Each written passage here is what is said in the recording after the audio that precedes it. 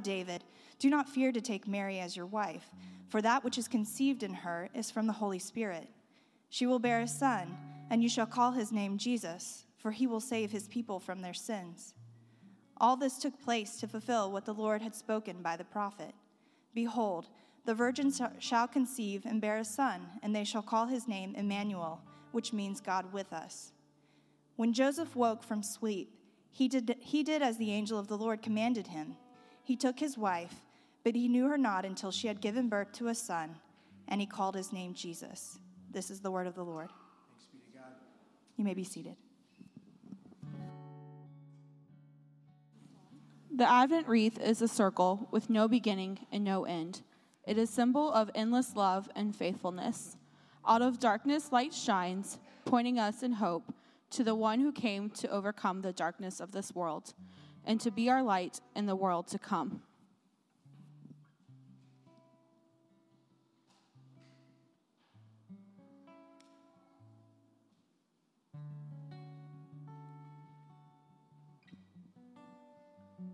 Let us pray. Holy God, create in us a fountain of joy. Stir in us a spirit to dance.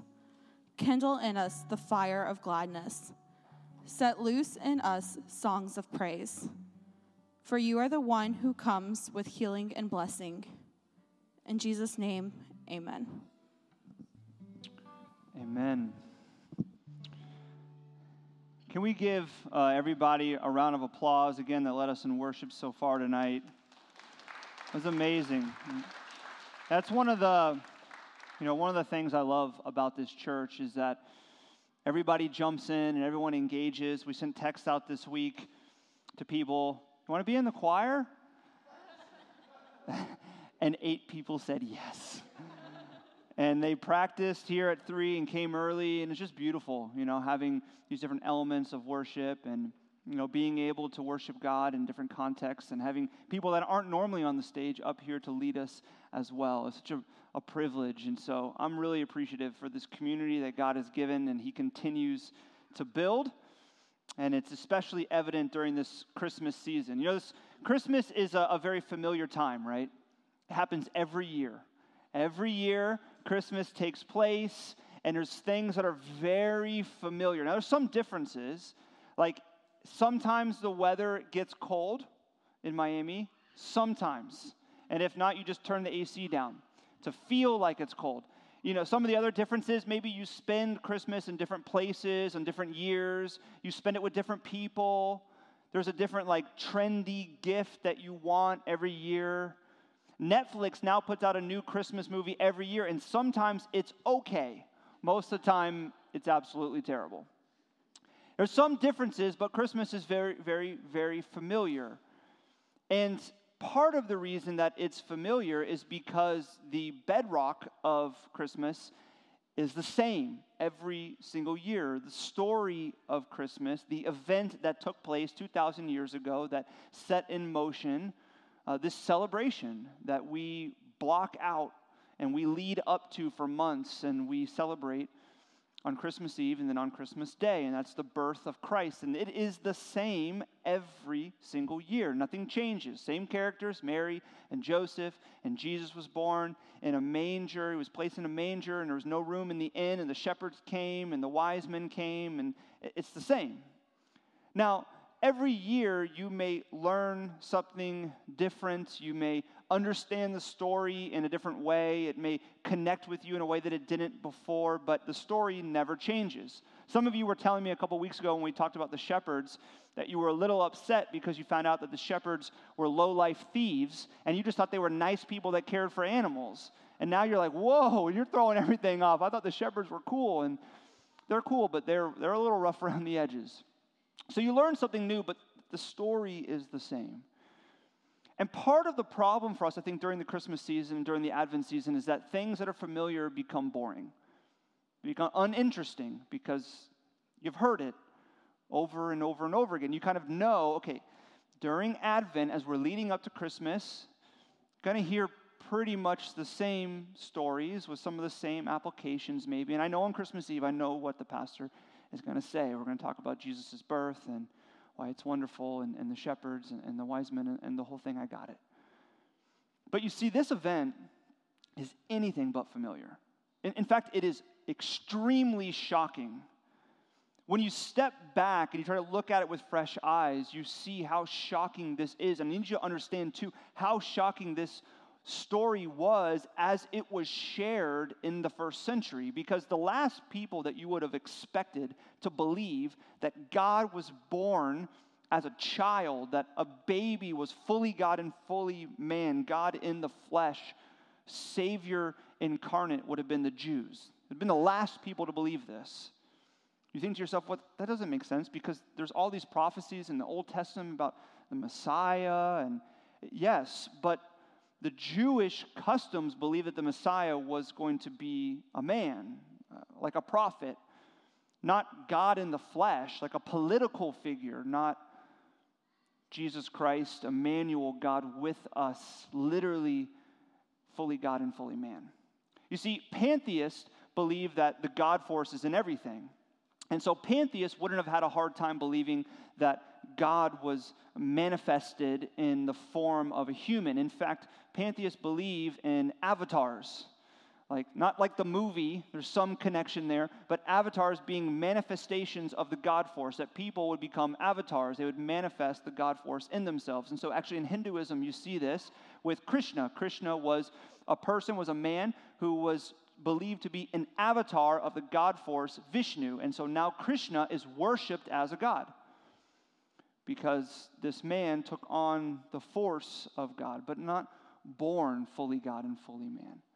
See, polytheists that believe in many, many gods, like the Greeks and the Romans, they wouldn't have had as hard of a time either believing that there was a God that was fully God and fully man born, because they in fact believed that the gods would sometimes dress up like humans, that Zeus would come down and Hermes would come down and Dionysus would come down, and these different gods would show up dressed like humans. In fact, in the book of Acts, in the New Testament, you read about a story where the Apostle Paul and Barnabas are in this small town. They're performing miracles, they're preaching the gospel, they're sharing about Jesus, and people begin to believe that Paul and Barnabas, it says, were actually Zeus and Hermes that were dressed up like Paul and Barnabas.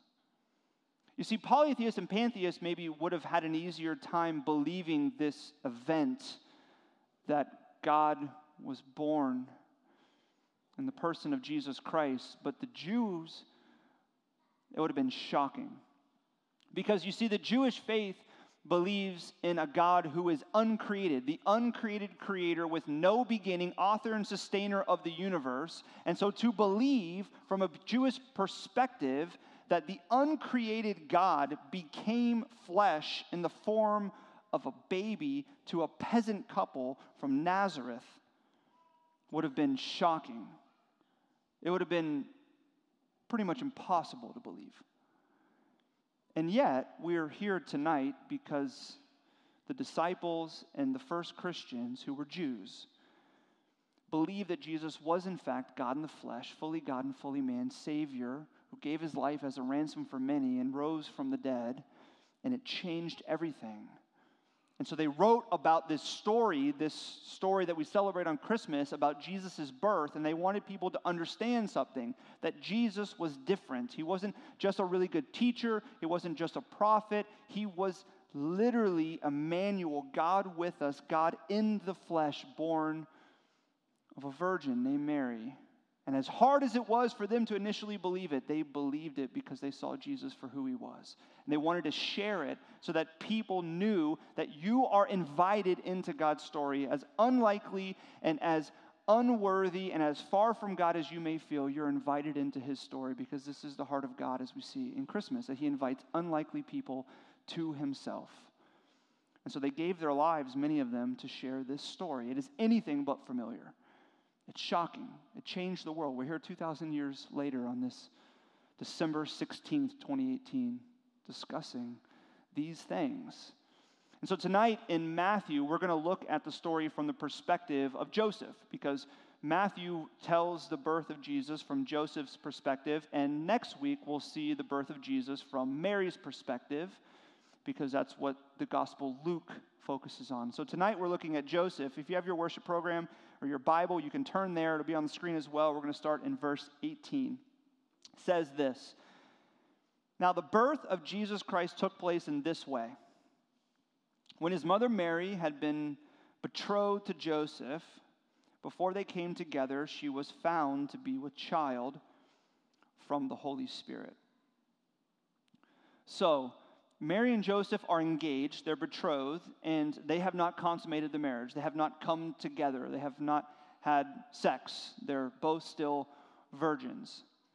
And as we read, and we'll see next week in Luke, what takes place as they're in this engagement process is that an angel appears to Mary, and the angel is the angel Gabriel, and tells Mary that she is going to conceive of a child. And she's really confused because she's like, what? How does that happen? I'm a virgin, and I'm engaged, but we're not going to consummate the marriage until our wedding night. And the angel Gabriel explains to her that the Holy Spirit will actually place this life in her womb. And this will be Emmanuel, God with us, the Savior who has come to save people from their sins.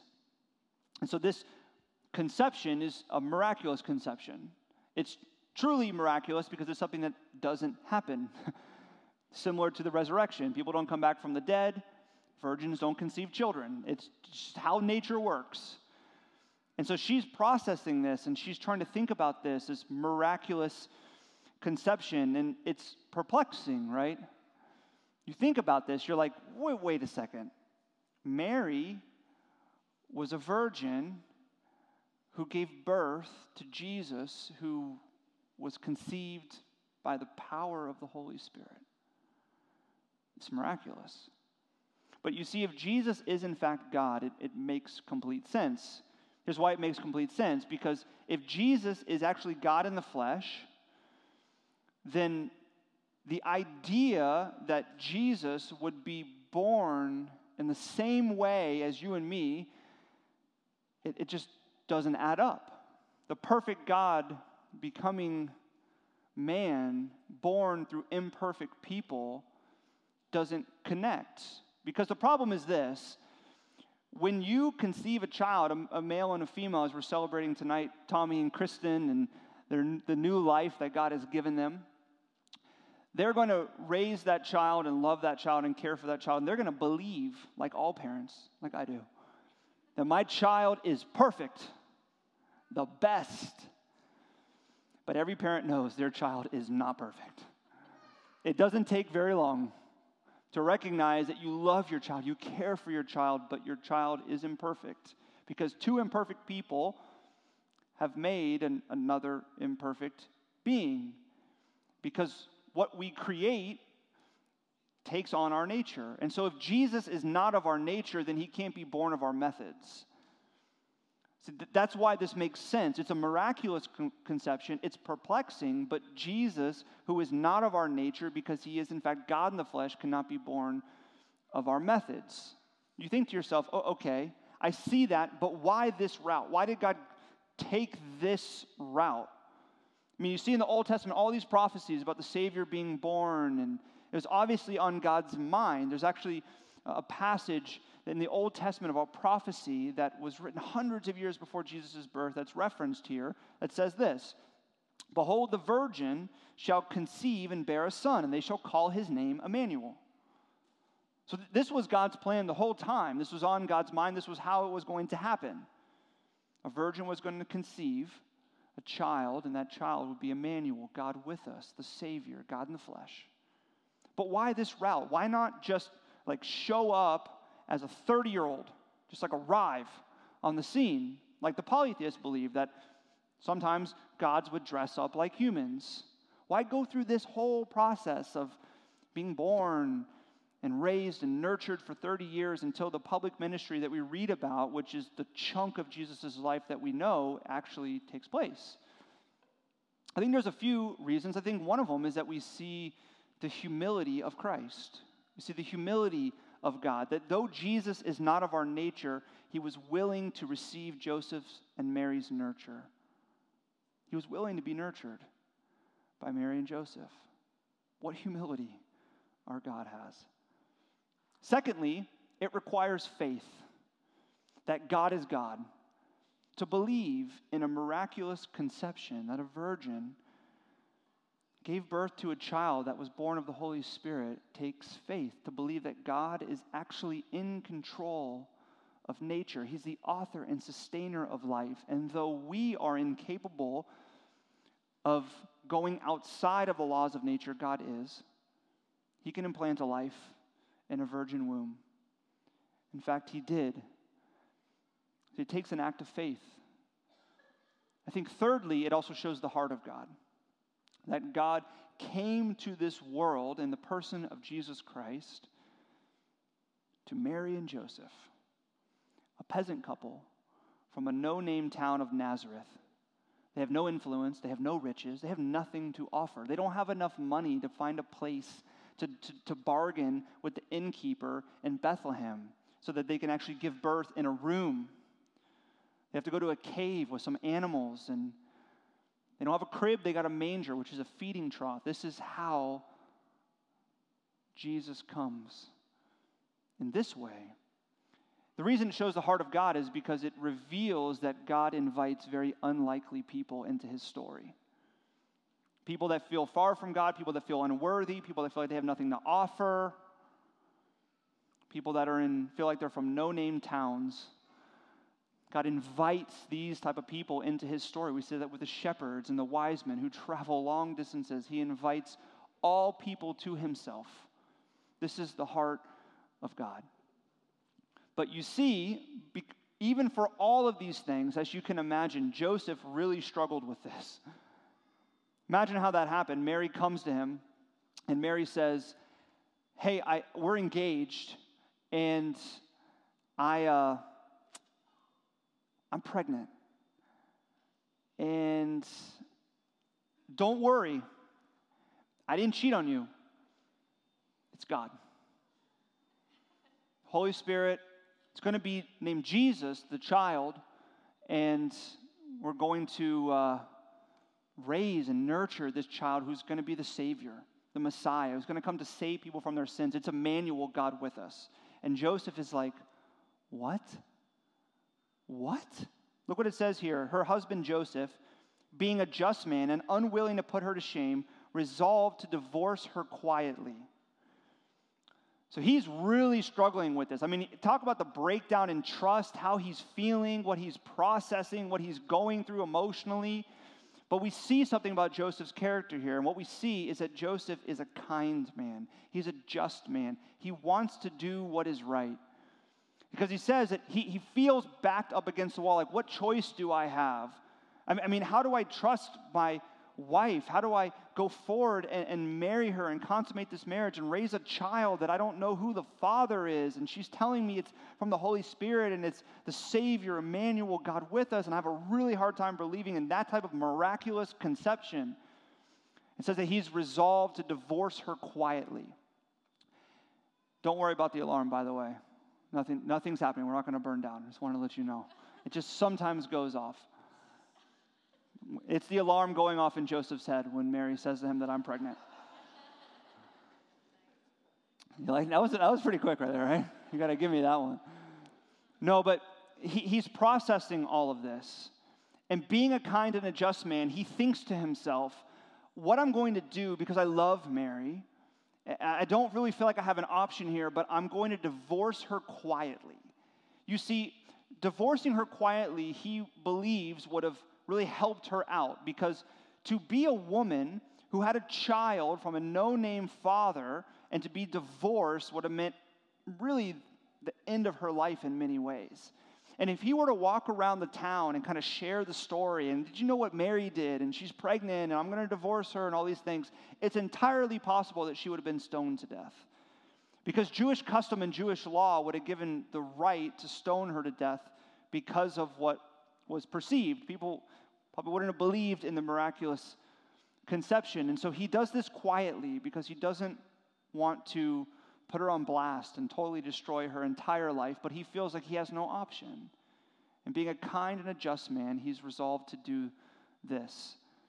But then it says something really interesting. The next verse. But as he considered these things, I'm going to stop right there.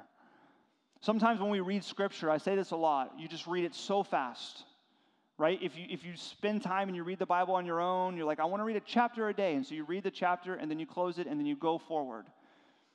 But you have to read over and read over and read over and slow down, because what we read here is so simple, yet so instructive. He says, but as he considered these things, meaning in the midst of all the emotional turmoil that he's feeling, all the pain that he's feeling, the breakdown in trust, I can't believe this is happening to me. Mary is pregnant, and she's telling me it's from God in a miraculous conception, and she has the Savior in her womb, but I just can't imagine that, and I think the only option is divorce. He says he takes time to consider.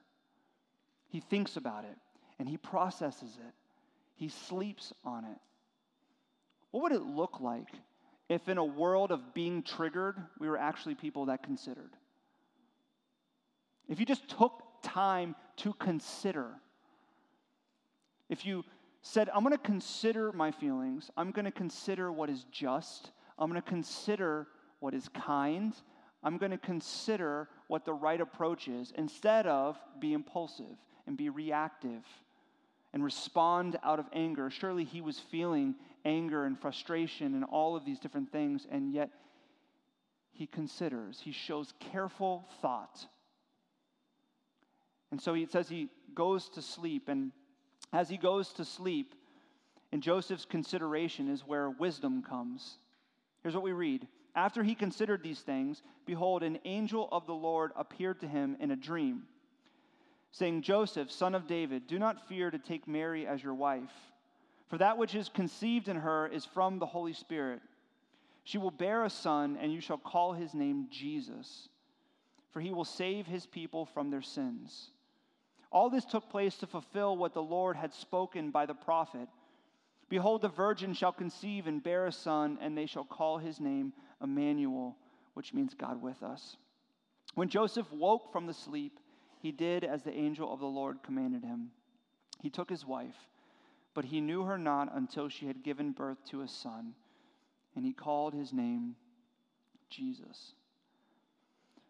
So as Joseph takes time to consider, he slows down. He's not impulsive. He's not reactive. He's not rash in his emotions. He processes what is kind and what is just, what is the right approach, and he sleeps on it. In his consideration is when wisdom comes. And in his consideration, wisdom comes through confirmation. This dream that he has. And he begins to see that what Mary has been telling him is in fact true. That the child was conceived miraculously.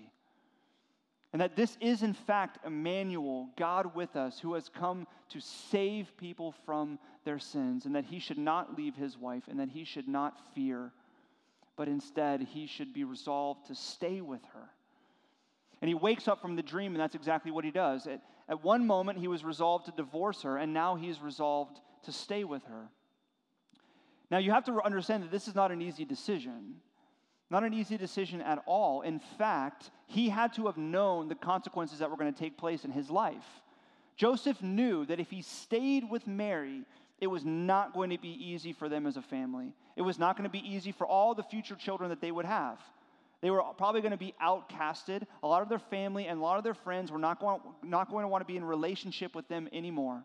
Because from a societal perspective, looking at their family, most people, especially in a Jewish culture, that believe that Mary conceived a child miraculously, that is God in the flesh, Emmanuel, very few people, if any, would have believed that. So what most people would have believed is this. One, either Joseph has stayed with his wife, who while they were engaged, cheated on him. And for some reason, he stayed with her, and now he's raising a child of a father he doesn't know. And so they would have been banished for that. They would have been outcasted for that. Or Joseph is a man that has no self-control, and he was unwilling to follow what everybody culturally understands, that you should wait to engage in sex and consummate a marriage and a covenantal relationship, and he was unwilling to do that.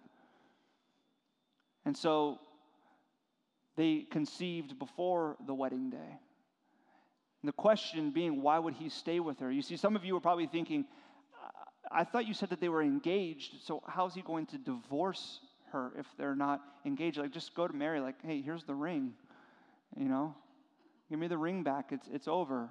But see, in Jewish custom, to be engaged was actually to be like you were married, because it was an arranged marriage. It was a contract between two families, and there was actually a contract in the engagement. And so if you were to break up an engagement, it's ripping up a contract. It was similar to divorce. You were seen in the eyes of society as husband and wife, but you had not consummated the marriage until the wedding night. And so to see this from a society's perspective, for Joseph to stay with Mary, who has conceived this child miraculously, would have brought so many consequences to them. And yet he's resolved to stay with her. He takes her as his wife, and he cares for her throughout her pregnancy and throughout her life, because wisdom came to him in his consideration. I have to think that he probably had to apologize to Mary, though. If you're married, you know this. Joseph had to go to Mary, I am so sorry I didn't believe you the first time. She's like, I told you. She's like, yep, I had to have a dream. God had to use a dream for me to understand, but now I get it. I'm sorry. I'm going to make it up to you. And he stays with her. I love how the Bible gives us so many different angles and perspectives, right? It's the beauty of the four Gospels, that we see different perspectives and different angles on the same events. It's amazing. And what you see here is that God invites all types of people into his story. Different people in different ways. Everyone's invited to Jesus differently. The shepherds are just minding their own business, and they're in their fields, and an angel shows up, and they're afraid because they could never have imagined that God would come anywhere near them, and an angel would come to them, and then the angel invites them to go to Jesus, and they go. The wise men or the magi are hundreds and hundreds of miles away, and a star comes, and they follow a star to Jesus. And here Joseph is invited to Jesus through a dream to stay with Mary and to understand and to believe that the child that she is carrying is the Savior who has come for us. All unlikely people, but all invited to see Jesus as Emmanuel, God with us. What an incredible promise that God is with us. Think to yourself, what does that mean? That God is with us. God is with me. You see, it's one thing to experience God, and it's another thing to be with God. Those are different things. It's one thing to experience God. It's another thing to know God. You see, one of the ways that we see this is in nature. You can experience God in nature, a God that is above us. The heavens and the earth declare the glory of God. You can climb a mountain. You can lay out and look up at the stars. You can see a sunrise or a sunset. You can ride your bike, for all you cyclists, over the Rickenbacker all the way to Key Biscayne and experience God in nature. You could even just walk through Brickell with a sense of being mindful of your surroundings and experience God with beautiful weather and the sun shining. But it doesn't mean you know God. It doesn't mean you're with God. You may know he's above. You may experience him in these moments and times, but you're not with him. In the same way, the law reveals not a God that is above us, but a God that is against us. See, whether or not you're seeking to live your life through the Ten Commandments or the Golden Rule, do unto others as you would have them do unto you, or it's just an internal law of right and wrong that you sense. See, as human beings, we've all been given a conscience. We understand right and wrong. We sense if a decision is right or if it's wrong. We have a desire for justice. And this desire and this understanding that we all have reveals a disconnect between us and God. God and us as humans, we're different. Perfect being, imperfect being.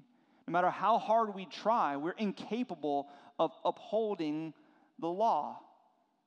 Even if you've crafted your own law in your mind of what you believe is right and wrong, you're incapable of upholding that. You're going to break it. We all fail in that way. And so what happens is oftentimes what our response is that our life becomes about working towards the increase of our goodness. My life is just about becoming a good person, making good decisions, getting better and better and better each day. And what happens as you work towards the increase of your goodness is you may in fact experience God in moments. When you make a good decision, when you stand up for justice, when you do something for someone else, you may experience God in that. How often do people go and serve out of a selflessness? They're not selfish, and they're casting aside all the things, and they want to go serve someone and care for someone, and in that moment they experience something supernatural. So you can experience God when you're working towards your goodness, but it doesn't mean you're with God. It doesn't mean you know God. In fact, so much of your life, if you're just working towards being a good person, is working towards with fingers crossed that as you grow in your goodness, that one day, whatever happens after this life, when you come face to face with God, hopefully the chasm between you and God has been narrowed so you can kind of jump over it and God will let you into whatever He has prepared. So you work towards the increase of your goodness, thinking, please, please, please, I just hope I'm good enough. Waiting to actually be with God until that day, but not being with Him now. Settling for moments of His experience, whether through nature or through working towards the increase of your goodness. But you see, the message of Christmas is the message that God is with us. He's with you. He's here. He's present. You can know Him face to face. You can be connected in that way. You don't have to settle for moments of experiencing Him. You can know Him intimately. You're invited in that way. John MacArthur is an American pastor. He has this quote. He says, if we could condense all the truths of Christmas into only 3 words, these would be the 3 words: God with us. You may think to yourself, I understand for Mary and Joseph and the shepherds and the wise men and the disciples and those people that were around Jesus when He was alive, what it means to experience God with us, because they experienced Jesus. They knew Him. They saw Him face to face. But I have a really hard time understanding how I, in 2018, experience God with me. Not just God above me, not God against me, but God actually with me. You see, it's the same way, actually. It's in Jesus. Because Jesus is Emmanuel, God with us. Jesus' life, the reason He was born, was to remove the very barrier that restricts you from God. The very barrier that restricts you from knowing Him, which is sin itself. He was born to save. We read that here tonight, that Jesus was born to save us from our sins. As we remember in this Christmas season, He was born to Mary and Joseph, and Mary conceived through the power of the Holy Spirit that this was a baby that was not of their nature, not of our nature. Was not born of our methods, and yet this child was born, Jesus. And Mary and Joseph had the privilege and the honor of nurturing Jesus until it was time for Him to go into public ministry. And around his age 30 years old, He begins to go out and He gathers with Him 12 disciples, and He performs miracles, and He preaches forgiveness and love and the good news of the gospel, that God invites unlikely people into His story through faith in Him. And it begins to shake everything up. People are not okay with Him. And so there's a big movement to put Him to death, and it succeeds, and He's imprisoned, and He's beaten, and then He's crucified. And all of this was God's plan. It wasn't plan B, this was plan A from the beginning. Because God's heart is to invite his people into relationship with him, to know him, to be with him. And after he was crucified, he was placed in a tomb, and 3 days later, he comes out of that tomb. Changed the disciples' lives. Changed those first Christians' lives. Changed the world. As the good news of the gospel goes out, that it's not about working towards the increase of your goodness. It's not about finding ways to be mindful and to meditate and experience God in nature. That God is actually with you and for you, and he invites you into a relationship with him to know him through the person of Jesus. By faith in Christ, you can know God. There's actually no barrier. There's no chasm. You can be with him and you can know him in intimacy. You see, Jesus was born to unlikely parents so that he might invite unlikely people to himself. He isn't above us. He isn't against us. God is with us. Remember that perplexing question I asked at the very beginning, which is like, why would this be God's method of Jesus born as a baby? You see, one of the things that's interesting and wonderful about children when they're really, really young is that with little babies, you can hold them and they can't go anywhere. They grow up, they want to run everywhere. You can't hold them to save your life, You're just chasing them around. But when they're little, you just hold them and they just want to be there. They nestle into your arms and they just sit there. They're not going anywhere. You see, Jesus was born as a baby, and his name is Emmanuel, God with us. Jesus' name actually comes from the Hebrew name Yeshua, Joshua, which means God saves. Jesus came to save, and he was born as a baby. And what does that remind us? Because he's Emmanuel, God with us. He's not going anywhere. He wants to be in relationship with you. He wants to be close. Christmas reminds us that we're invited to hold Jesus, to cling to him, that we shouldn't be content settling for little experiences of God's presence here and there. As we watch the sunrise in nature, or as we try to work to be a good person, we shouldn't settle for that. In fact, through faith in the good news of who Jesus is, that he paid for your sin on the cross, he was buried, and he came forth victorious, resurrected, as unlikely as that is, and as hard to believe it as it is, it changed the world, and Christ is, in fact, a resurrected King and Savior, born as a baby to remind us that he wants us to hold him, to be near to him. So my challenge to you this Christmas season is to break through whatever barrier you have and hold Jesus. Maybe it's your doubt, maybe it's your skepticism, maybe you're just beginning this journey of faith. You think that once you're going to get everything answered, then you can hold on to Christ. He's available now. You don't have to wait. You're never going to work through all your doubt. He invites you to hold him now, even in the midst of that. So break through that and come to see him because he's available to you. God invites you as you are into his story. Maybe you're here and you believe in Christ and who he is. You've held Jesus. You've experienced God with us. You've seen God face to face through faith. But you feel spiritually dry. You're struggling. It's a busy season with a lot of anxiety and tension. Break through that. I don't know what it means for you. Maybe it means looking at your schedule and prioritizing things that are important, like spending time each and every day in relationship with God through his word and through prayer. Maybe you need an accountability partner to help you with that. Maybe you need to tell yourself, I need to go to bed 30 minutes earlier so I can wake up 30 minutes earlier and start my day off in that way.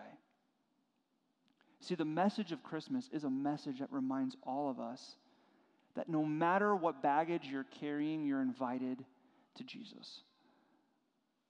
That Jesus is God with us who invites you to hold him and experience him.